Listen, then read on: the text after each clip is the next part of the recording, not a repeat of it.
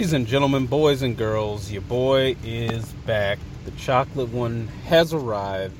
And let me tell you, the past few weeks have been a damn struggle. But you know what? In the words of the late, great Nipsey Hussle, the marathon continues. So it is in that spirit that I'm going to try and do an episode that I hope will give a brief respite from the bullshit that is going on. But let's be honest, some of this is going to have a dusting of that bullshit because America just can't help itself. And America is going to America.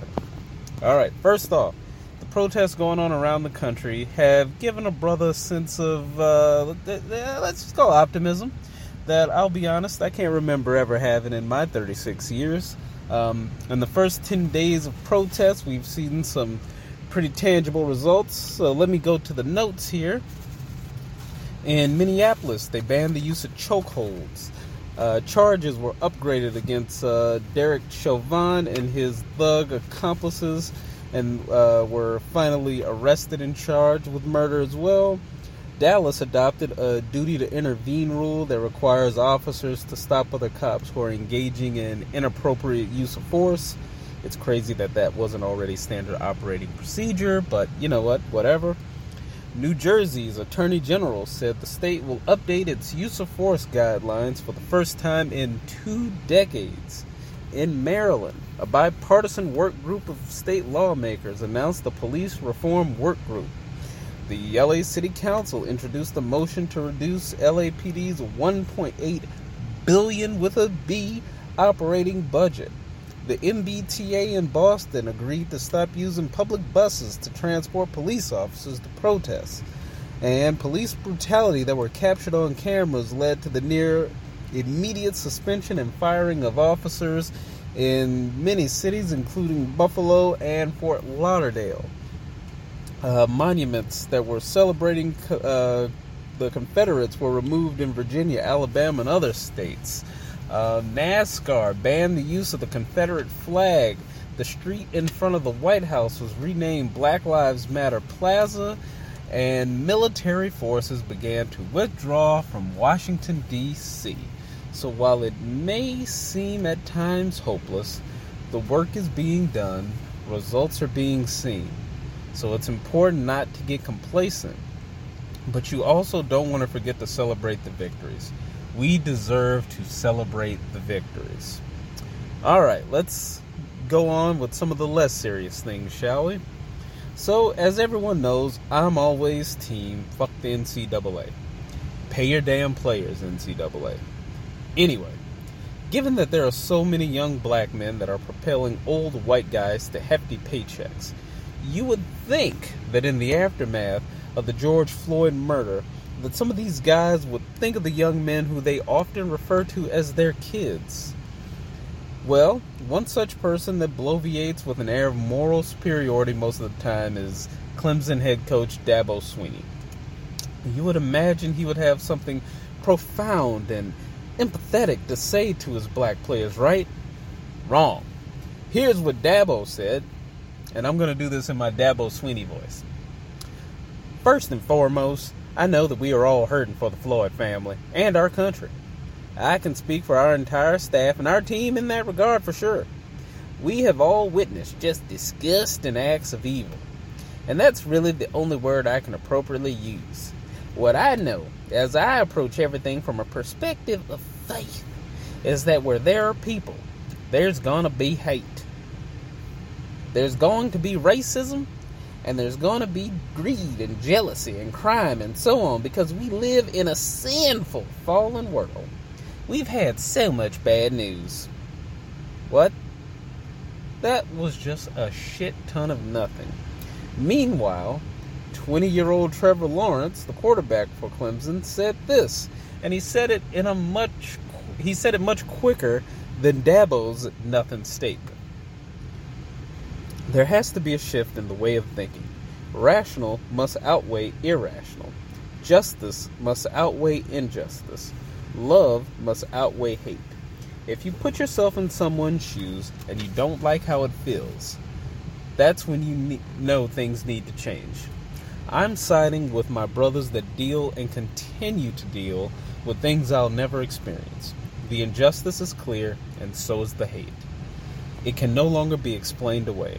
If you're still explaining it, check your heart and ask why. Why is the 20-year-old more composed and actually willing to acknowledge the true issue instead of the man being paid millions of dollars who just wants us to pray it away? Then the 20-year-old had to go out and defend his coach for wearing a shirt that says, "Football matters," an obvious takeoff of Black Lives Matter. Bruh, are you serious? You are a grown man seeking cover behind a 20-year-old and then acting morally superior at every given chance.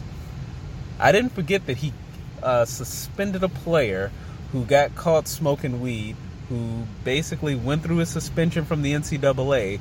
Dabo kept him suspended for moral reasons. So please, get this guy the fuck out of here. Please. Whew, okay. Now you know the last few weeks have been heavy as hell. So I'm going to bring a little bit of lightness. That's right. I'm going to introduce a new segment that I'll be doing from time to time. Ladies and gentlemen, I give you classic moments in audio history.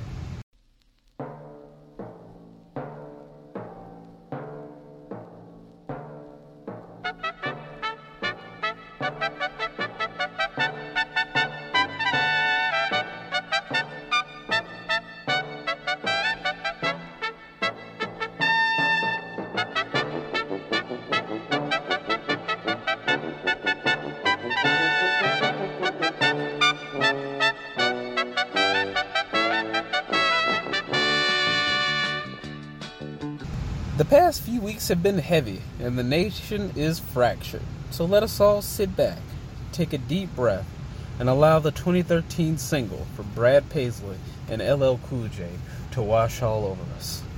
Ladies and gentlemen, I present to you, Accidental Racist. I'm not going to go and do the whole song because I'd probably laugh far too hard, but I'll give you my personal favorite parts. From my point of view, I'm just a white man coming to you from the Southland, trying to understand what it's like not to be. I'm proud of the way. I have no idea why the hook to this song makes me laugh the way I do, but baby, when Brad Paisley does his "Woe is me, I'm white and didn't own slaves," I cannot control the laughter that flows from my body. I mean, I'm just a white man. It is hilarious. Basically, the rest of this is just going to be me laughing uncontrollably at LL Cool J. His verses are awful, but when we get to the ad-libs on the hook, that's when it becomes so bad, it's art. Listen to this. I have no idea why the hook to this song makes me laugh the way I do, but baby, when Brad Paisley does his "Woe is me, I'm white and didn't own slaves," I cannot control the laughter that flows from my body. I mean, I'm just a white man. It is hilarious. Basically, the rest of this is just going to be me laughing uncontrollably at LL Cool J. His verses are awful, but when we get to the ad-libs on the hook, that's when it becomes so bad, it's art. Listen to this. If you don't judge my gold chains, I'll forgive the iron chains. What? Big L, what are you doing, baby? R.I.P. Robert E. Lee, but I gotta thank Abraham Lincoln for freeing me. Know what I mean? No, you don't, LL. Fuck Robert E. Lee. I never in my life want to hear something like this ever again. In fact, I'd like to take this moment to publicly apologize to Tim McGraw and Nelly because I slandered the hell out of Over and Over when it came out.